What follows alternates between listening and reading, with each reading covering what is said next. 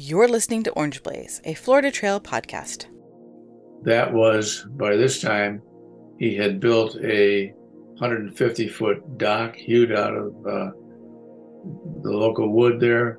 He had planted all sorts of gardens, pineapples, and he had an orchard with 5 or 6 different kinds of trees. And he had a cabin by this time and would soon build a second cabin. And when people came up, they could tour the camp. They had a rope swing where you could jump out, or you could see Trapper's Zoo, which consisted of alligators in a cage, lots of alligators, things like an albino raccoon, and some other things like that. And he sold anything he could possibly sell. That was James Snyder, author of Life and Death on the Loxahatchee, the story of Trapper Nelson. And I'm Misty Little, your host for the podcast. Late last year, I decided to start a book club for the podcast and chose Life and Death on the Loxahatchee for a few reasons. One of them being that it has been sitting on my bookshelf for far too long, and I knew I needed to read it. And another because of the interesting folk history of the area along the Loxahatchee River, an area that the Ocean to Lake Trail traverses, and an area that many Florida Trail hikers explore, particularly in the Jonathan Dickinson State Park area. But who was Trapper Nelson? I had read the book, but I wanted to talk to the author himself to find out why he was curious enough to devote the time to write about this mysterious man who lived for decades along the Loxahatchee River, and to hear his own thoughts about the man behind the legend. If you didn't get a chance to read the book but wanted to listen to the book club discussion, I think this is an excellent episode to jump in and get an idea of who Trapper Nelson was, and maybe entice you to pick up the book and read for yourself, or any of the other historical books Mr. Snyder has written as well. All right, on to my conversation with James Snyder. I would like to just start, maybe if you want to introduce yourself a little bit of who you are. I went through your biography on your website, and you have a very interesting life. And maybe before we talk about Trapper Nelson in the book, but you could just go back a little bit and tell us who you are as a writer and how you came to live in Florida and all of that interesting history. All right, Missy. I graduated from Northwestern University School of Journalism back in 1958, and I soon went to Washington and got a job as a Washington editor for a group of trade magazines serving the hospital field and baking and restaurants and things like that.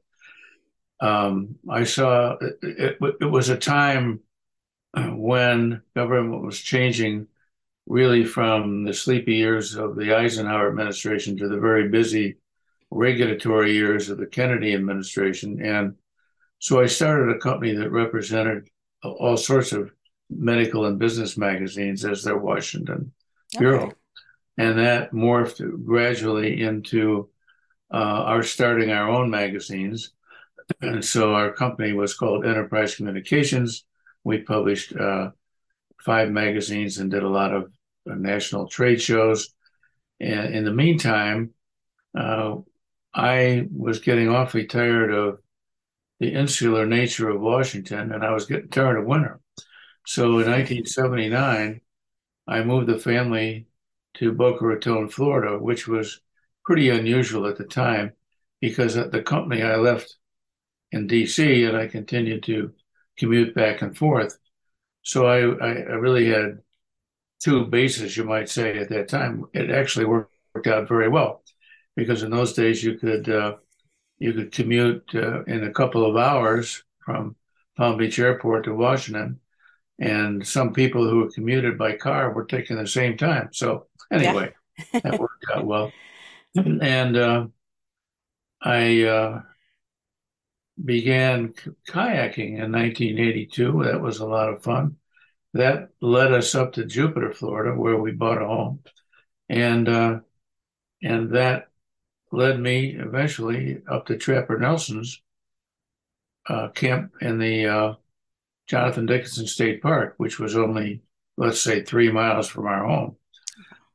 And that started a series of books. I've now done 11 books. Oh, by the way, we sold our company, and you're saying, how could this guy do all that? Well, we sold our company in 1997, and I was a free man at the age of 59, I guess it was, to do what I always wanted to do when I grew up, and that was, I guess, to be an author. And that Nice. coincided with my interest in Trapper Nelson, just kayaking and going up there and finding that what was supposed to be the centerpiece of this state park, I guess it's the third largest in the system, the information consisted of one 8 by 11 sheet tacked onto a pole, summarizing the whole life of Trapper Nelson. Well, that didn't seem quite complete enough, I guess you could say. And I started asking questions and eventually wound up doing a lot of research, interviewing Trapper Nelson's family. And out of that came a book called Life and Death on the Loxahatchee, which is now undergoing its, or just has undergone its fifth printing. Wow. And that was about a very fascinating man who, as I say, who went upriver back in 1934 and became his own real life Tarzan and fascinated a lot of people in the process. Yeah. That's the thumbnail sketch. I've since done 10 other books, most of them about the history of South Florida. They're all on Amazon and in ebook form and paperback form and hardcover. So that, as I say, is the thumbnail sketch. And where do we go from here, Missy? Yeah, yeah. No, that's amazing. I think it's a very interesting life, creating a business and getting all of that off the ground and then kind of being able to shuttle to some passion projects, which a lot of passion projects. You've been able to accomplish a lot with that in the last 20 years or so. I want to, yeah, since this is about Trevor Nelson, we'll focus a little on him, but I do want to talk about your other books in a little while too. So from the first point you're going up Trapper Nelson's place, how many years did it take you before you were like, hey, I think I really should start talking to people and digging into this a little bit more? Was it within that year or just like within a Oh, couple? yeah, I'd say it was within that year. A journalist is cursed with this insatiable curiosity. That's what drives most of us into that profession. And the second thing that motivates us is if you see a story nobody else has done, you want to do it before they do. Yeah. So um, within a year, I guess I had written this book, which came out first in 2002. That sparked a lot of other books and Yeah. discoveries that this area, which has had human habitation for some 5,000 years, really had very little written about it. So Right. that stimulated the interest there. Yeah. Yeah. So how hard was it? I guess where did you start? By looking at newspaper clippings and things like that, gathering that kind of resources?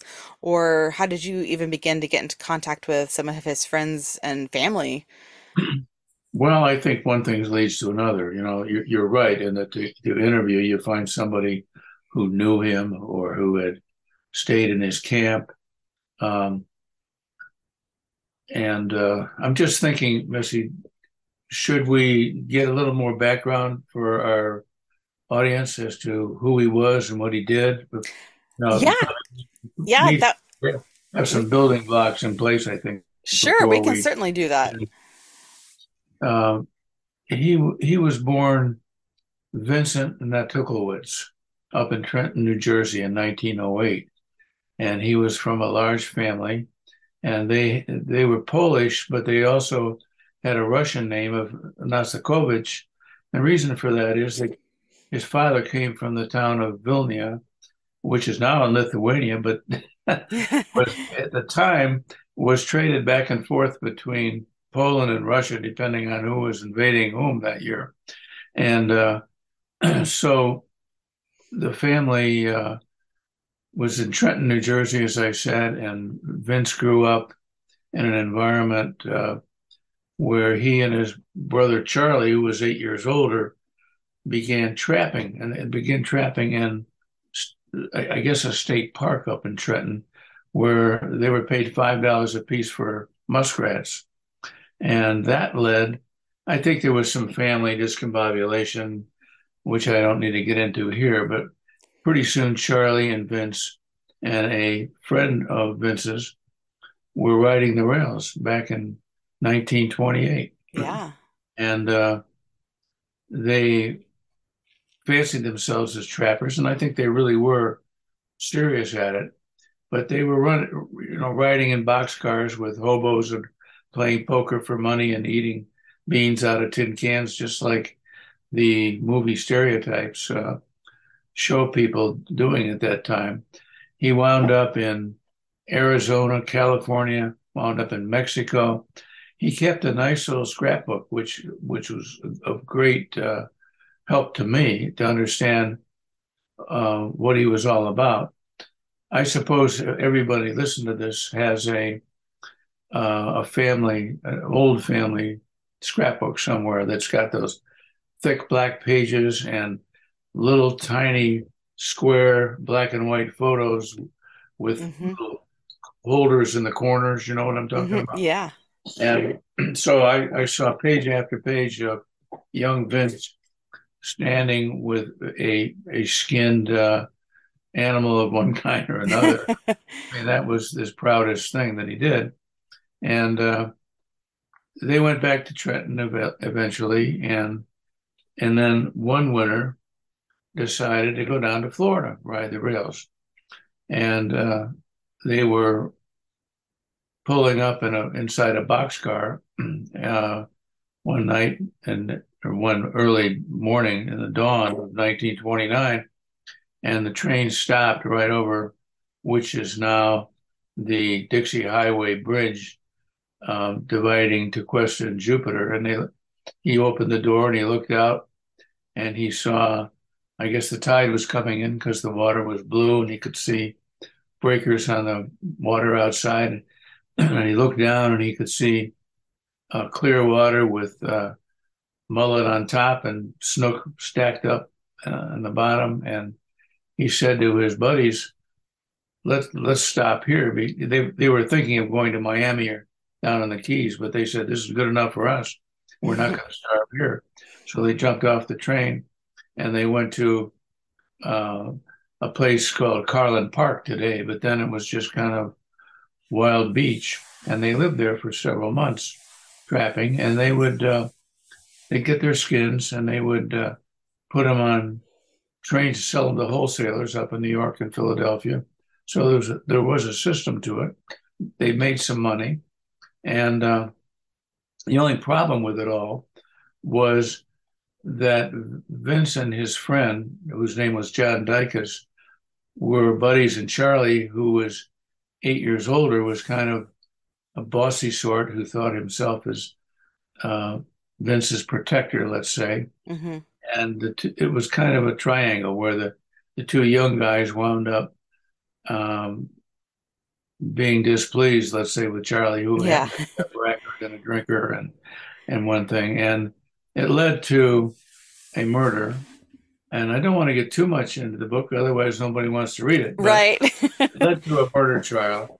And the upshot was that Charlie was sentenced to life in prison. And so by that time, by the way, that trial was in the newspapers from Trenton all the way down to Florida. Wow. And Vince had his share of unfavorable publicity because he happened to be the only witness who could testify against his brother. So after going back to the New Jersey area and working in a dairy farm and saving up some money, he decided to come down here in 1934. And that he did. And he got some traps and rowed a great big rowboat all the way 9.5 miles up the Loxahatchee River. And there he found, I think, the foundation of an old hunters or trappers camp, and decided that's where he was going to build his own camp.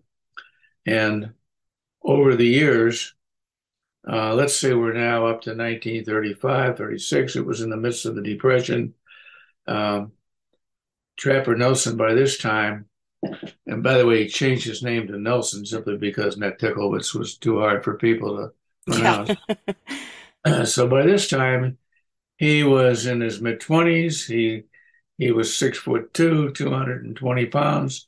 He probably could have been played linebacker for the Miami Dolphins at that time, but he was more envisioned to be a modern Tarzan, Hmm. actually living up there with a camp. And pretty soon, people who had not much else to do in Jupiter, which was still a town of maybe 300 people, those who could afford gasoline for their motors and for their boats would come on up to Trappers to see what he was up to, and eventually, I'm making a long story short, he got the idea of forming something called Trappers Zoo and Jungle Garden. Hmm. And that was, by this time, he had built a 150-foot dock hewed out of the local wood there. He had planted all sorts of gardens, pineapples, and he had an orchard with 5 or 6 different kinds of trees. And he had a cabin by this time and would soon build a second cabin.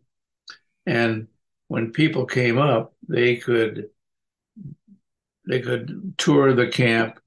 They had a rope swing where you could jump out, or you could see Trapper's Zoo, which consisted of alligators in a cage, lots of alligators, things like an albino raccoon, and some other things like that. And he sold anything he could possibly sell, such as bamboo fishing poles. He would rent boats. Um, if anything in his garden was blooming, like fresh pineapples, they would be out there on the dock for people to buy, all sorts of things. Yeah. Um, and soon he became quite popular because at the time, Tarzan movies were a weekly serial that were playing at the local Lyric Theater in Stewart, up the road, a town then of maybe 6 or 7 thousand people. So people went to the movies every week, and there somebody like Johnny Weissmuller was playing Tarzan, and they put 2 and 2 together and realized that the Tarzan they had was a lot better looking than the one in the movie. And at that time, Jupiter Island, which some of your viewer or your audience may know as the highest per capita income area today, it's a village, really, a town, was then a private club, pretty much under the control of a man named Reed, who he was a heir to the Remington Arms Oh, okay. Nations Company, and he dabbled in producing plays and musicals and things in New York because that was their base, New York. So pretty soon, he was taking his guests up to see Trappers, and so were a lot of other people in Jupiter Island because this guy Reed, because he produced plays and things, he hobnobbed with the Broadway crowd and the movie crowd, and pretty soon people like Gary Cooper and I'm trying to think of some of them. I'm sorry, I can't. They come to my mind right now. Yeah, it's okay. But the point is, Nathaniel Reed, who was the son of Joseph Reed, would say that in those days, people would come down to stay for 2 weeks with lots of luggage and everything. It wasn't like today where you pop in on an airplane for a long weekend. They came down to stay, and the host had this task of how do I entertain these people? Well, Reed kept a boat down near Jupiter Inlet, about 9 miles from Trapper's Place, and his guests would get on there. They would spend the morning fishing in the wide part of the Loxahatchee River, and then they would go up about 7 miles to a place called Kitchen Creek, which is near my house, and there the Reeds had managed to clear an area where they had picnic tables and a grill, and that's where they would grill their fish. And and then the highlight of the afternoon was, let's say, around 2 or 3 o'clock. They would meander up what was now a very narrow, twisting freshwater that looked totally like a jungle, like Yeah. these New Yorkers and people like that. This was darkest Africa. This was the Amazon. And there, all of a sudden, in a clearing on its long, rough-hewn log dock, would be Tarzan himself, dressed in a, probably with like a leopard skin shorts and with a pith helmet, and he usually have an indigo snake wrapped around him, and of course the first thing when people would get off, he'd wrap the snake around some giggly girl, and then he'd take him on a tour, and he grew to love that, and other people from Jupiter, Jupiter Inlet, also Jupiter. I'm sorry, I'm calling it Inlet, Jupiter Island. Would do the same with their guests. And pretty soon, down in Palm Beach at the Breakers Hotel, which is a five-star hotel today and was then, they had a daily cruise ship that departed every morning about 8 o'clock. And it took people all the way up to Trappers, Oh, which was wow. a 30-mile trip. Yeah. They'd have a nicely catered lunch, and Trapper would do his thing. And again, when all these rich people went back to their winter cocktail parties and dinners in Paris and London and New York, somebody would say, well, what was the exciting thing you did last winter? And they'd start talking about their trip to Trapper Nelson's. So he became very popular. All this time he was billed as a recluse, a hermit. And in my research, I never found a hermit who had so many friends and contacts with people as he. So that's basically the background. Yeah. That whole period, especially, after reading the book, the 30s and even the 40s just seemed like such an idyllic time, not just for, Trapper himself, but, it's Jupiter and that era of Florida, it's on the precipice of a lot of change. And I appreciated how you wrote and kind of described the area and gave us a little bit of a taste of, pre-development life out there on the river. And kind of makes you sad now thinking about just how much has changed and what's lost for sure. Um, But you know something, Misty, excuse me.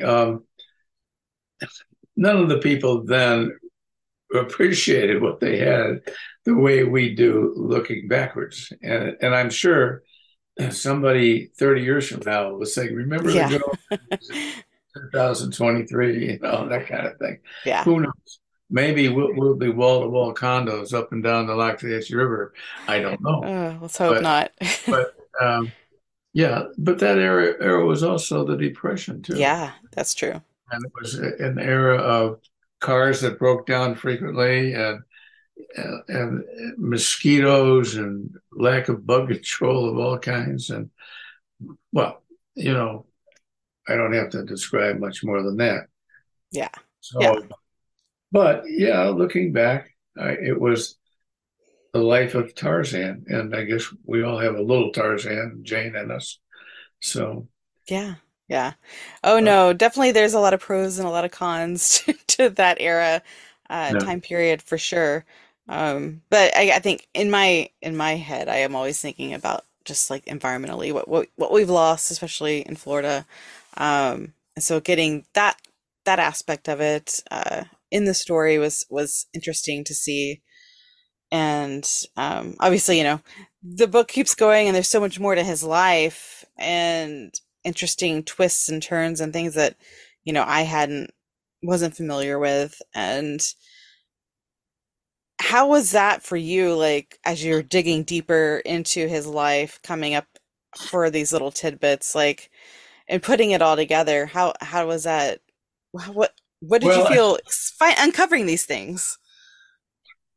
I think the more you uncover, the more you find somebody who's just like the rest of us, really. You have your bad moments, your good moments, Um, you do thoughtless things.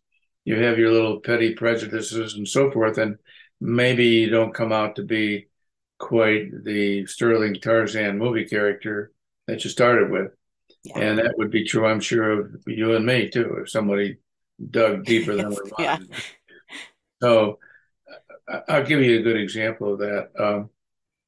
Just recently, we came upon 70-year-old home movies that Trapper's family from Trenton took. They came down just about in the 1950s, I should say. They came down for their summer vacations, which were 2 or 3 weeks at a time, and they stayed with Trapper, and they helped him build some things that took more than one person to do, such as a second cabin. And they took a lot of family movies. So we had like 3 gigabytes of family movies, which could have, I don't know, taken several days to watch. But they were movies of everything the family did, going to Disney World and this and that and swimming in the ocean.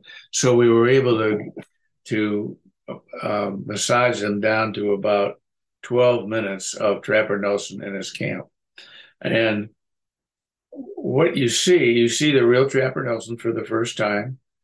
By this time, he's in his 40s. He's not quite looking like Tarzan of the movies, little paunch maybe. Mm-hmm. And he's got that pith helmet, and he's doing things which are not entirely environmentally correct today. You see him taking a knife and skinning an alligator. You see him chopping up a turtle, which was live to begin with, and things that would make people squeamish. You see them catching more fish. I mean, just tons of fish these people caught. And some of them just were thrown away, not on the movie, but also part of my research was the fact that he didn't hesitate to eat a manatee if he could find one. Yeah, right.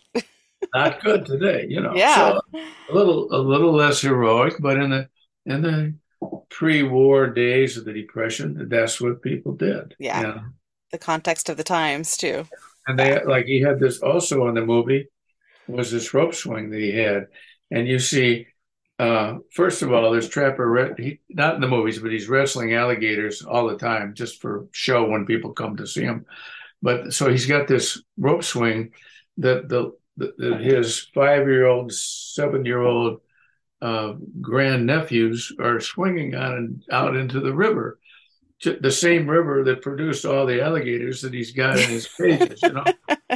Now, can you imagine the liability issues today? Yeah. It's just a different era. Yeah. So I don't know where I was leading by this. I think the following. I began to see this book as a bigger picture where Trapper embodied people who are finally engulfed by development, who are trying to live a fairly pristine, primitive life, and who just can't do it anymore. And what I mean by that is, by the 1960s, the early 60s, Trapper became a victim of two things, I think.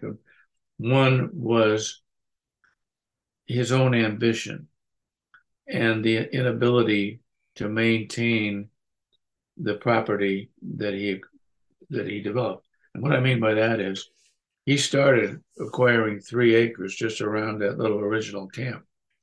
And over the years, by getting delinquent tax acquisitions and things of this, very astute things, he acquired over 1,100 acres on the Loxahatchee River. And that was quite a feat. And one of the reasons he acquired this land, I think, and I'm just surmising this, is that once you acquire, let's say, another 50 acres down the river, you have an urge to protect it. So you acquire another 50 acres down the river. And eventually you find yourself fencing it off because the more land you have, the more people are poaching on it. Meanwhile, your taxes are rising and and your family, the people who came down in the 50s to see you, are the older ones are dying off, and the kids who were one-time nephews in their 6 or 8 years old are now in college with their own lives to lead, and there's nobody to help him. Yeah. And so suddenly he is harassed by gangs of youths who see this as some kind of rite of passage to come up and challenge the legend of the Loxahatchee. And he gets worried about liability issues, about having to fence off his whole property. And, his health is not as good as he had hoped because he was starting to get prostate problems and so forth. And the second reason where I see this in a larger context is he's a victim of development. Mm-hmm. The same era where he was trapping every morning, go out with his traps, was now dotted by 5-acre plots, not in his own 1,100 acres, but just across the river. You found people from Palm Beach coming up and having weekend vacation homes and things like that. And you had Interstate 95 running. Well, at one point, it would have run right through his property. And through some finagling and lobbying, they made it run, I'm going to say, a mile from his property. Mm-hmm. But you could still hear cars whizzing by, or could at the right times if the wind was right. And I think maybe the whole thing began to lose its mystique, and Trapper became at least perceived by others as paranoid, a very nasty recluse who by 1961 had used dynamite to fell trees across the river and put up signs, no trespassing, and who closed the camp to tour boats, and who in the reports of some people who were friends who'd come to see him, hollered out at him from behind a tree. He'd appear with a shotgun and saying, "I'm not your friend. Go away. I don't want to see anybody." And Yeah. I think it was a combination of all these various things pressing in on him. I can see a very good movie about that if they take it in the broader context. Right. Um, Yeah. Almost like, we pictured Tarzan, I assume, in the Belgian Congo or something like that. It would be almost as if Tarzan were encroached on by a copper company or something like that who Mm-hmm. took over land around him. So there you have it. Instead, it's South Florida development encroaching on him and citrus groves and Yes. you name it. Yeah. Yeah. No, it takes that idyllic 1930s or what we, wistfully look back at as idyllic and turns it into, he had all this freedom and then, yeah, he's fencing himself in and so he's tying himself down. Um, which I mean, we could probably make that a metaphor for many people. In our 20s, we're free, and then we tie ourselves down to other things in life. So, yeah, I don't know. The whole that whole period was sad for me, and probably for other people reading the book. And I mean, at the time, you got to interview some of his family members and people actually who met him. I'm sure some of those folks have passed away since this initial printing, but what was it like talking to some of those people and getting their perspectives on Trapper? Um, well, I would say most of the people I interviewed had one-time experiences. Okay. Like there was a man now who was say 12 at the time. He went up to Trapper Nelson's and he looked up at what he thought was a giant of a man with enormous hands, and he was fearful of him, and he couldn't get away fast enough. And then there was a woman I interviewed. Actually, she had lived about 5 doors down from me. She was the farthest house before the state park land took over the former Trapper Nelson property. And she used to take her children to him to babysit. Hmm. She couldn't find a babysitter. She'd drive up this 1 mile long sugar sand road to Trappers and leave the kids with him. And he was a wonderful mentor, you might say. Yeah. Patient, watched over them while they went swimming in the river and things like that. So there's two dramatically different views of the guy. And Yeah. I say, so many people just had one vignette to tell me, like a friend of mine who recently passed away at the age of 85 remembers when he was a Boy Scout, and Trapper had an enormous chickee hut, and above that was a loft.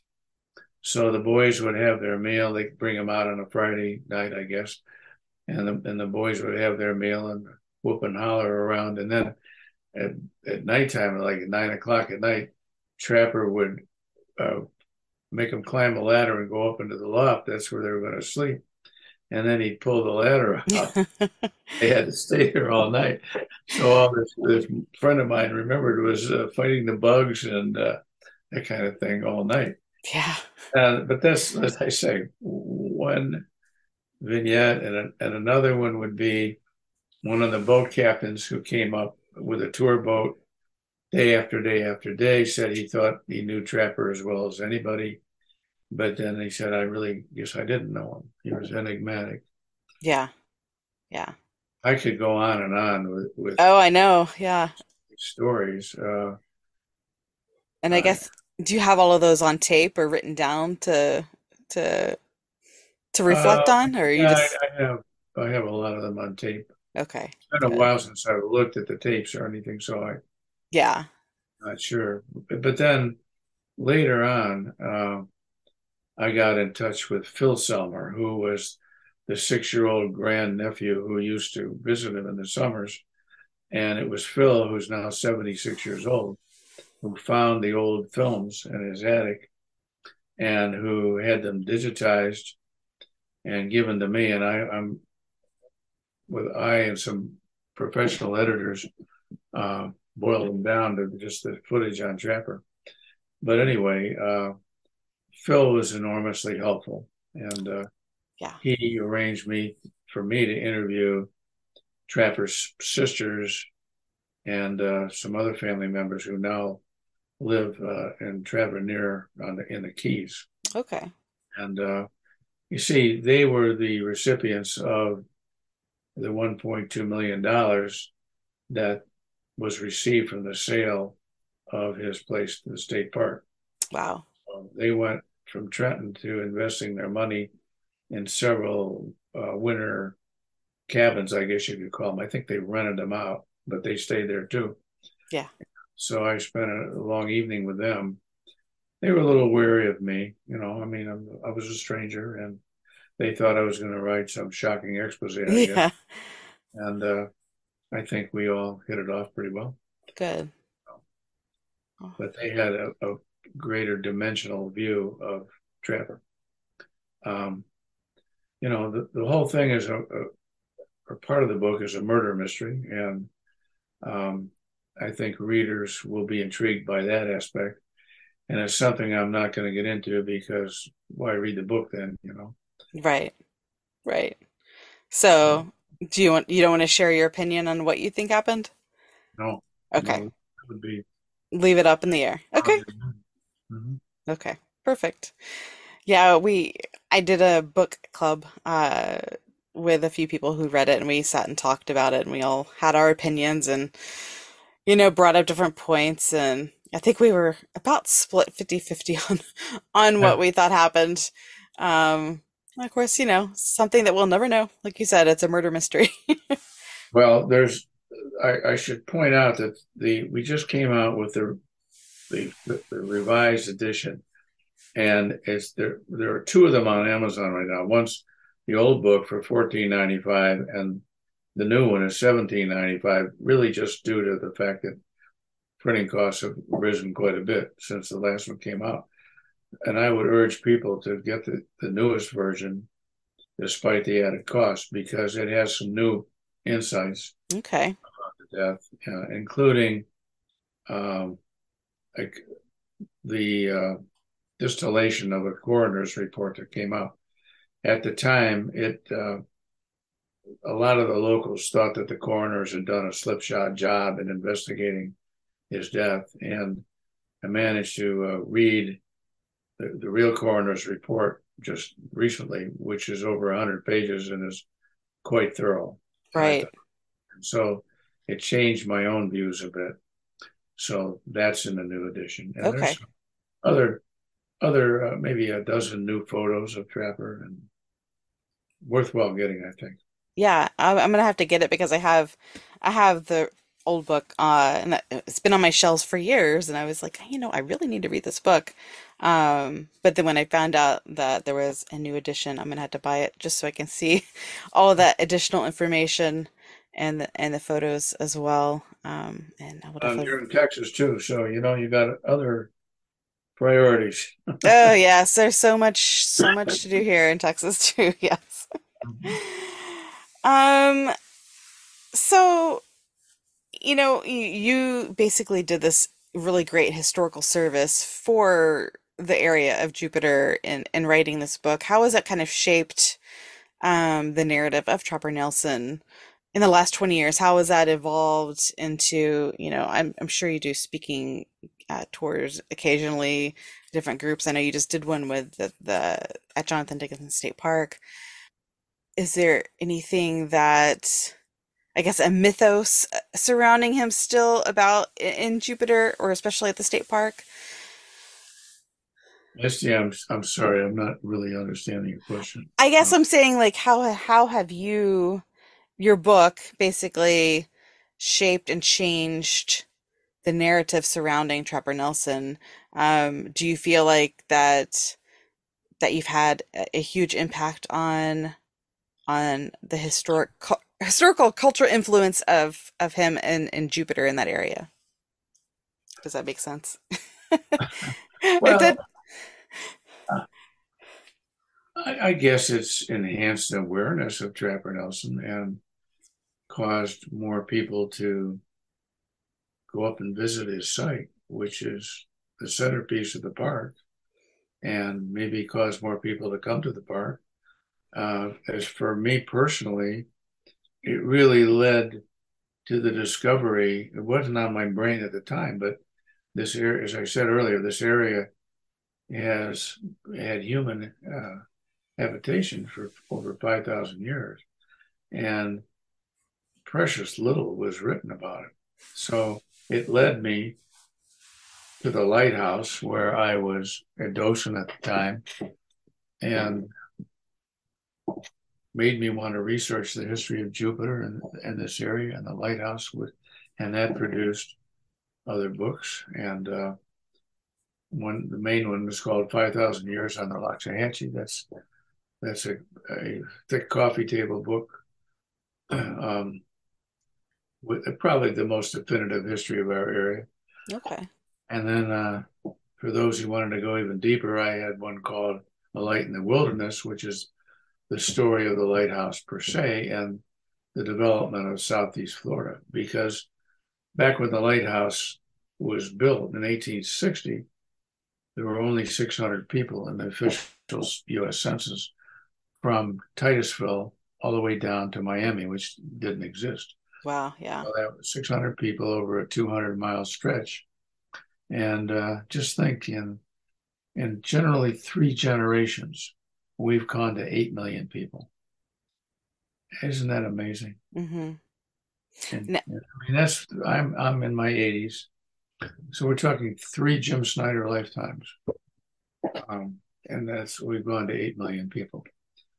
So it's the story of how it all started. And it's not just about the lighthouse, it's about why it developed. I mean, Jupiter was the southernmost communications point in the United States at the time.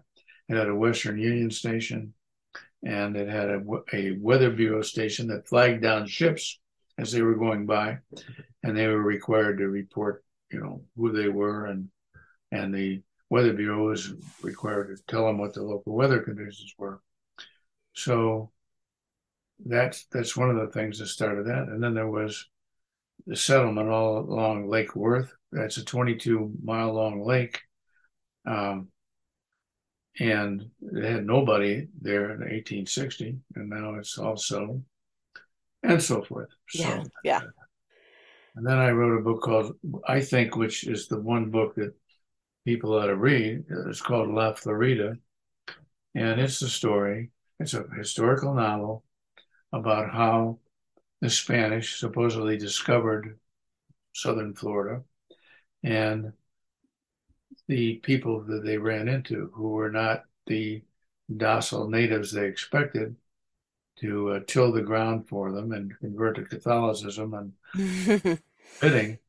It was a very hostile group of the Calusa Indians and the Yega Indians over in Jupiter who had been there for longer than Spain had been a nation. I mean, they had been there 10,000 years, but they had been a cohesive nation for 2,000 years at a time when Spain was still a collection of regional kingdoms, you might say. Mm-hmm. So that's an important story. And Yeah. I could go on, but that's enough. Yeah, no, there's so many books. I'm gonna have to pick up several of them. They sound very intriguing. I'm Well, definitely I would like everybody to start with La Florida, then they could work up from there. See, okay. Okay. like I will check that talk one out. about the lighthouse, and then Trapper Nelson sort of comes last. He just happened to be the guy I wrote about first. I should have done that. You wrote in reverse order. Yeah. Yeah, no, it's all very interesting. Is there anything you're working on right now? Well, that's a nice question, Missy. Yes, I'm working on a book about Jonathan Dickinson. Oh, And nice. Jonathan Dickinson, I don't know if anybody knows anything about him, but I'll start. He was an Englishman whose family owned 10,000 acres in Jamaica and starting out to be a sugar and rum plantation. And in 1696, they were headed with 25 people in a boat bound for Philadelphia. He was a Quaker, and Philadelphia was the heart of Quakerism. And they were going to sell a lot of merchandise. The boat was all loaded up. And unfortunately, they sailed in late August. You would have thought they might have known something about hurricanes by now. Right. Hurricane drove them up on the beach in Jupiter Island, and there they were treated very rudely by the local Yega Indians of Jupiter Inlet. And over a long and torturous 7 months, they marched, I shouldn't say marched, they kind of hobbled their way up the coast and sort of conned their way with the Indians so that they could reach St. Augustine, which was manned by the Spanish, who had recently signed a peace agreement with England. So the Spanish were hospitable to them, and eventually they reached Philadelphia. Well, 2 years later, a book came out called The Journal of Jonathan Dickinson, which was the biggest seller in Europe at the time. Wow. And it went through like 11 printings, and it was all about the horrible, terrible conditions, the way they were treated. They had 5 people die along this forced march. And so Jonathan Dickinson was quite the hero. And it always had annoyed me that the book, number one, it's written in Shakespearean English, very hard to follow. It's a journal. Yeah. And secondly, it annoyed me because Jonathan Dickinson, who was very well educated, focuses only on the horrors that they face at the hands of the Indians. And nowhere ever is there any mention of the world geopolitical situation that existed at the time. The rivalry between England, Spain, France, and the Netherlands, and the fact that the Indians were not kindly to Jonathan Dickinson and his party because the bloody English had come down from Jamaica and robbed them, or kidnapped their family people to bring back as slaves in their rum plantation. Secondly, the colonies were just getting organized in Georgia and South Carolina, and they would hire friendly Indians to go down the coast in Florida and kidnap more Indians to run their plantations as slaves. It was cheaper to go kidnap some Indians that way than it was to bring them across and bring slaves across from Africa in a boat. So anyway, yeah, none of that was ever mentioned.